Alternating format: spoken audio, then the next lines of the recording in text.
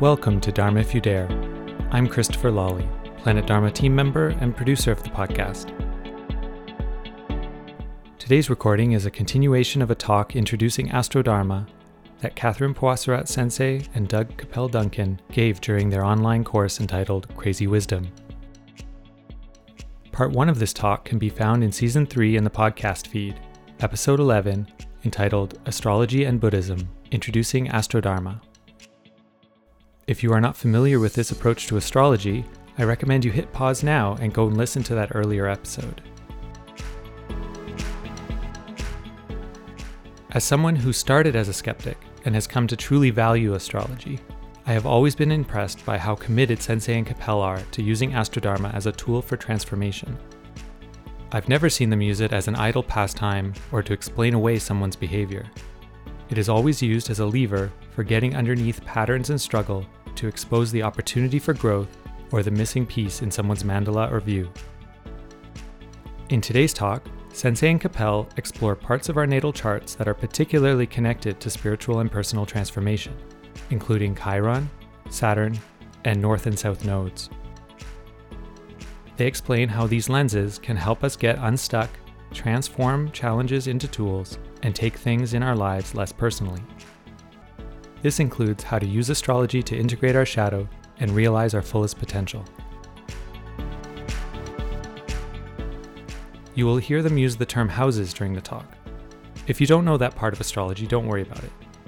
If you want to learn about the houses or any other foundational parts of astrology, like aspects, Catherine Sensei does have a self-study course that covers all 12 signs, along with all the other parts that make up a strong foundational understanding of astrology. You can find some free resources and learn more about that course at planetdharma.com/astrodharma. And now here's today's recording. Okay. Should we go to the notes? Yeah, so right. Sensei's favorite, and one of my favorites too. Well, there's two favorites actually. Okay. The nodes are one of my favorite. My other favorite is Chiron. Chiron is the wounded healer, so it's where the wound is. So we're back to the shadow. So for me, the Chiron, the wounded healer, where your wound is and how you heal it, and then the two nodes, which we're going to talk about now, are for me key aspects to meeting the shadow, along with the 12th house and Pluto and the outer planets, which I don't think we're going to get to either. So just briefly about Chiron, because this I think is really helpful. Chiron's an asteroid next to Saturn, and he was a centaur. He was a great teacher. He taught Apollo and Artemis and Hercules, and he was immortal, and he taught many of the gods and the great Greek warriors. And he was wounded in an accident, just a pure accident. It was an arrow dipped in the blood of the Hydra, so it was like the worst poison there was. And he accidentally got wounded with this arrow, but because he was immortal, he could not die. So he just had this terrible, terrible mortal wound for eternity. And so he tried everything he could to heal that wound, but it was basically unhealable. But through that process, he became a great healer. And everybody is a Chiron. Being born into this world, you are wounded. It doesn't matter how good it was or how wonderful it was. You come into the world wounded. And part of your journey is to heal that wound, back to the shadow, back to Dharma, back to astrology. And one of the neat things about Chiron is that it is really nobody's fault. There are other things in our chart that are painful, and we can usually trace them to something else or somebody else or to an experience. But Chiron not. It's just a terrible pain that we just have, and it's through that experience that we have to heal ourselves, and then we can offer that healing to other people. So this is huge when it comes to genealogy and planetary healing and transcendence, is that everybody's been wounded, and it is really nobody's fault, because whoever wounded you was wounded by somebody else, and whoever wounded them wounded somebody before them, right? So the nature of the wound and the struggle that you're working with is that if you spend too much time in an ego way, focusing on the person who did that to them, then in a sense you're missing your liberation. Even though, yes, it might have been a wound and it might have been a hurt and it wasn't good, nevertheless, everybody in some fashion or another has been wounded. So the ego wants to concentrate on where to assign the blame or where to assign the credit. In Astrodharma, you're moving past that. You're saying, oh, here are the patterns. Here's the structure. Here's how this family or tribe or culture or condition got built. And this is how you transcend it.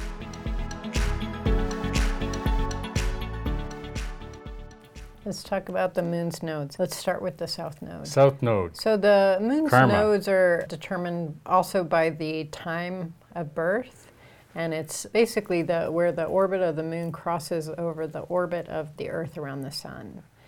So it's a little bit techie, so we won't get hung up on that. But there's a south node, and directly opposite it is the north node. Always 180 degrees from your south is your directly north. opposite. It's your karma, it's your family, it's your conditioning, it's your culture. It's everything from where you came from. It's where you get stuck. That's right. So it represents what we're born into. And that's usually by family and by tribe and by culture and therefore by conditioning. And because we get stuck here, it usually manifests as, well, you're kind of stuck in it is a blessing, but we do feel kind of stuck in our tribes, right? We don't know we're in it even unless we leave it. So in that sense, we are quite stuck. And especially in whatever house it's in, which house will tell you which part of your life tends to get stuck. I think it's obvious, but we need to say it. So somebody's south node might be in Libra, meaning they get kind of stuck in the status quo or something. But somebody else's north node might be in Libra, which means learning to embrace beauty and balance and culture and harmony and such things. That's right. So Libra's the balancer. And so every sign, every planet has its upsides and its downsides. So where our south node is, we tend to be aware of the downsides or experience the downsides. And our spiritual path then is about going for our north node, which when we first learn about that, it usually seems kind of impossible or just outrageous. Like, who, me? I'm going to manifest that, really? Because it's the opposite of how we were raised, Can I give how an we were example? conditioned. Please. So my south node is in Libra. My mother was a Libra. My guru was a Libra. I got married in Libra. I got divorced in Libra. At the time of Libra, you At mean? the time of Libra. So that's all that. The north node is in Aries. The Aries, again, is that going forward, reaching out. So I never really saw myself as a teacher initially. I kind of felt more that my role was in kind of a community or in the family of it all. But my nature just kept going for the reach, for the extension, the reach. So it's kind of an example. That's right. And we actually have the same. We have the same nodes. My south node is also in Libra. So similarly, out of a family of 6, 4 people are Librans in my family. So Catherine and I are not super good on the status quo. We're not like, we both got south node status quos. We both have south node conventionalities. We both have south nodes, nice house, pleasant environment, take care of all that harmony stuff that Libra is like. That's how we were raised, you mean? That's where we're raised. And for both of us until really relatively recently, none of that was very important to us. We were going north. She went to Japan for 20 years. She went to Brazil for a year, ayahuasca, and so on. I traveled the world. So it's that kind of north node reach. So Libra is all about balance. It's about relationships. It's about, like, is everybody feeling okay? And the opposite of it is Aries. And Aries doesn't really give a shit what everybody else thinks because it's just blazing its own trail. It's not in a mean way, but it's just like, what? Other people? What other people? Because it's really knows where it wants and needs to go and goes for it. And so to someone who's raised in a Libra environment, to say, like, oh, it's your destiny to just go for what you want to do and not pay attention to what other people are thinking. That's a really outrageous thing for someone who's raised in a Libran, you got to check in with everybody first kind of environment. Right. So the North Node, we have to really make effort to manifest those qualities. It'll feel really unnatural, and we have to make that very intentional.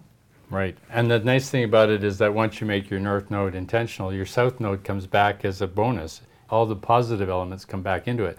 So Catherine and I have accumulated fabrics and stones and pottery from around the world and art. Libra is about aesthetics. Bringing that back in. So it's not that you're ever going to lose anything. You don't lose anything by leaving the left node, the South Node. right? You just have to manifest the North Node in order to bring it around where it belongs. Now let's flip it, because if your South Node is Aries, what would you say about that? Let's see, if South Node was in Aries, it was probably very fiery. Maybe Aries is ruled by Mars, so kind of maybe an aggressive home environment. Might have been a lot of fighting, like different wills not really getting along, possibly in the home environment. And remember, the South Node, we experience the downside of it. And then North Node And so Libra. then the North Node would be about learning to be very harmonious, learning to get along with people, learning to express concern for other people's feelings, to find balance. These are all Libran strengths. And then once somebody cultivates those qualities, then they get the upside, as Sensei said, the upside of our South Node. All those qualities become available to us. We realize actually, it may have been a lot of fighting in my home growing up, but I am really comfortable expressing my opinion, and I don't mind if I have to go it alone. I was raised with that talent, and we get an appreciation for those positive qualities. Thus the integration and thus the transcendence part.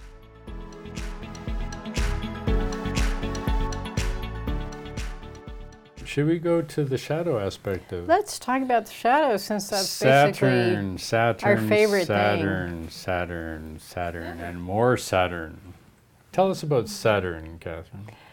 Okay, so the planet Saturn is the teacher archetype. Really, we could say maybe the authority, and what sign does that rule? It rules Capricorn. Capricorn. So Saturn is called the Lord of Karma, and it's also known as the gateway to the outer planets. That's Uranus, Neptune, and Pluto. It also speaks to discipline and training. Discipline and training. Discipline and structure. Training and discipline. And thus it's the door to the outer planets, because the outer planets is where the transformation happens, or where the process of transformation happens. And you can't get to the outer planets if you don't have a very strong Saturn. Psychological problems, neuroses, anxiety, worry, they're all pushing you back into the inner planets. It's self-orientated. So in order to get to the outer planets for true transformation to take place, you got to meet this training, discipline, study, teacher motif. And our culture and our society has put that Saturn principle a bit in the garbage can as patriarchal and authoritarian. So we're shooting ourselves in the foot by not being able to embrace the positive sides of the patriarchy and the positive sides of authority and discipline. We're keeping ourselves in a self-circling victimization and neurotic involvement with overconsumption and over self-indulgence. It's narcissistic because we need Saturn to get out of it. That's right. So Saturn, I would say pretty much universally, as younger people, we experience it as oppressive. It's like an authority that isn't letting us grow up. It's often a parent, or it can be represented by another authority figure. And really it's about becoming an authority ourselves through discipline and training. And in order to do that, we need to be trained by an authority, right? We only get good at something if we learn from a master. And Think that about master's represented by Saturn. Whether it's ballet or law or medicine or any subject, carpentry or Dharma. it's the same principle. It's the apprenticeship model. Saturn is about the apprenticeship model. Other planets are about maybe study and learning. So the problem with our university careers and measuring society in terms of just university learning is just knowledge. But for mastery, you need the application side, and that's where the Saturn part, The actual experience. And Saturn is about meeting that actual experience on the ground, not just knowledge in the head. Right. So we have a lot of experience with this transition from experiencing the authority as oppressive to becoming that authority ourselves, because I'd say one place where that shows up really in spades is in Dharma training. Yeah, Karma Yoga. Because it's a very, very challenging kind of scenario where we feel like we're being controlled and held back and oppressed So in by our teacher or our trainer, when actually what their motivation is to help us become a master. Yeah. So in the sense that you might say that Karma Yoga is actually the higher discipline. That if you look at a monk in, say, Tibet, he goes, or a nun, the young woman goes into a monastery and she learns the prayers and she learns the ritual and she studies, and then she learns how to do her job, whatever that job in the monastery might be, and then she goes into retreat, right? So at that point, she has enough foundation to meet the relationship between Saturn and the teacher, the guru, and the disciple. And this is where the deeper training takes place. So, in a sense, the highest practice isn't meditation. The highest practice is actually Karma Yoga, because meditation is just about you alone. Karma Yoga is you with others. And so if you're going to teach or you're going to share the teaching, you have to know how to meet those things. And you meet those things through the training and the discipline of Karma Yoga. So Saturn often is one indicator of the shadow in our charts, because it often, where it's located by sign and by house, those are often areas where we feel like there are obstacles or where we feel held back. And then it takes conscious effort. With conscious effort, we can lean into that. It's not easy, but with the help of teachers and trainers, we can lean into that and attain mastery in that area. And then we become teachers. And of course, the parts of our life that have been the most challenging for us are the parts of our life where we're the best teachers. So you don't get to Dharma unless you rebel. That takes you to the gates of Saturn. But in order to go forward, you got to meet the discipline of Saturn. So you got to rebel against your own rebellion. And in the process of rebelling against your own rebellion, you then go to the outer planets, Uranus, Neptune, and Pluto, to meet the transformations of dissolution, revolution, dissolution, and destruction, which we just briefly mentioned here. Right. So Saturn's the gateway. So these outer planets, Neptune, Uranus, and Pluto, they move much more slowly, so they affect entire generations. The inner planets, up to Saturn, move pretty fast, so they're changing all the time, so it kind of accounts for all our different personalities. But the outer planets are moving slowly, affecting generations all at a time, so it'll be like the millennials will all have the outer planets in the same place. Same sign. The baby boomers all have the outer planets in the same location. Gen X all has those outer planets in the same location, but different from each other, right? Which is why the generations are different. So those are, as Sensei said, those are shadow indicators too, those outer planets. Where they are in our charts are going to be areas where we're going to be prone to big things happening to us, seem to be happening to us, kind of befalling us. And Neptune is transformation through dissolution. So that's often has to do with, let's see, altered states. It can be fantasy. It can be disillusionment. It can be substances. So if you're going through struggling with substances, it's probably a Neptune issue going on. And it's through mastering Saturn that we can work with these energies skillfully and access the higher vibration of these energies, which is the transcendental. Uranus is the revolution, probably revolting against your family conditioning, your cultural conditioning, or your programming. You're revolting against what you've been sold by the marketplace. Pluto's through destruction, so if you're actually going to make spiritual breakthrough, you got to take it apart and get down to the brass tacks. But there is a flip side positive, which I think I'll mention briefly. Please. Which is if these three come together. So through the Saturn, through your discipline, you've gone through dissolution, you've gone through revolution, dissolution, and destruction. That doesn't sound very appealing. But when these three come together, you completely unravel the knot or the matrix of the me. And as soon as that happens, they flip. So revolution becomes the ability to work in community and carry on a stable and a cooperative and healthy environment.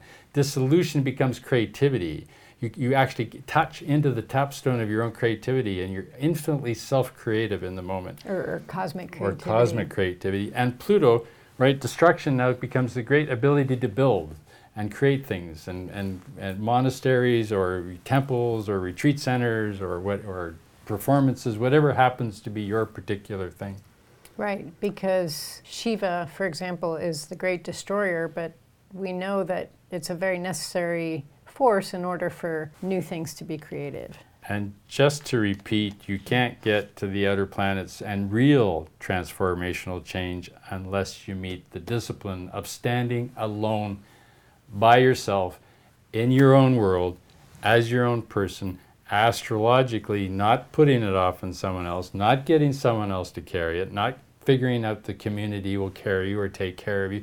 This is a personal, private journey that you must make for yourself. And when you go through the transformational process, you actually become capable of being useful to others and working with others in a way that isn't the blind leading the blind. So this is why astrology is so powerful. And Astrodharma, our horoscope, is a map for how we can do this.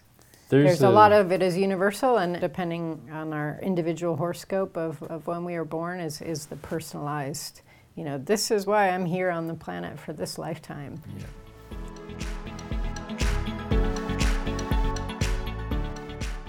There's another aspect of the shadow element that we should talk about, which is the 12th house.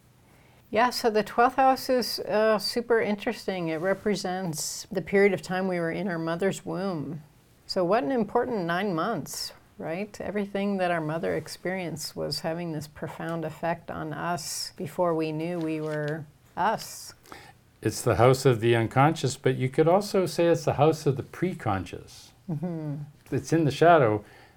You don't quite know what it is yet. It's unconscious to the ego, but in some ways it's also preconscious in the sense that you don't know what's happening. That's right. So it's also with great effort that it takes us into the transcendental, or what is called the superconscious, where the 12th house is an unconscious resource. That's right. So it's usually part of our being that we're not very aware of, and an important part of our journey to the transcendental. It can be disowned. You might disown being aggressive. Positive aggression, to move towards. That would be Mars. Mars, to step in, right? Right, so someone with Mars in the 12th house might be quite unaware of their own aggression, Right. but encounter aggression in other people around them. Right. Right, so that's a typical 12th house kind of. So by learning to bring scenario. the shadow of your Mars out into the light and taking it on yourself as your own energy, then that's the power for your transformation. The 12th house we access and integrate with a lot of meditation, because that's how we make our unconscious conscious. And that takes a serious commitment, and that's really a lifetime of work. We hope you enjoyed this episode. Please rate and review Dharma If You Dare on your favorite podcast app to help more people find and benefit from these teachings. And don't forget to subscribe to get episodes and bonus content sent directly to your device. Interested in developing a working understanding of astrology as a system of personal and spiritual transformation? Looking to explore the material from today's talk and look at how it applies to your own life? Catherine Sensei's self-study course, Intro to Astrodharma, goes step by step through everything you need to know and includes fun, meaningful, and engaging exercises, including analyzing the Dalai Lama's chart and guided activities to deepen your understanding of your own natal chart. Visit planetdharma.com/astrodharma to learn more about the course and to access some free resources. See you next time, and may all our efforts benefit all beings.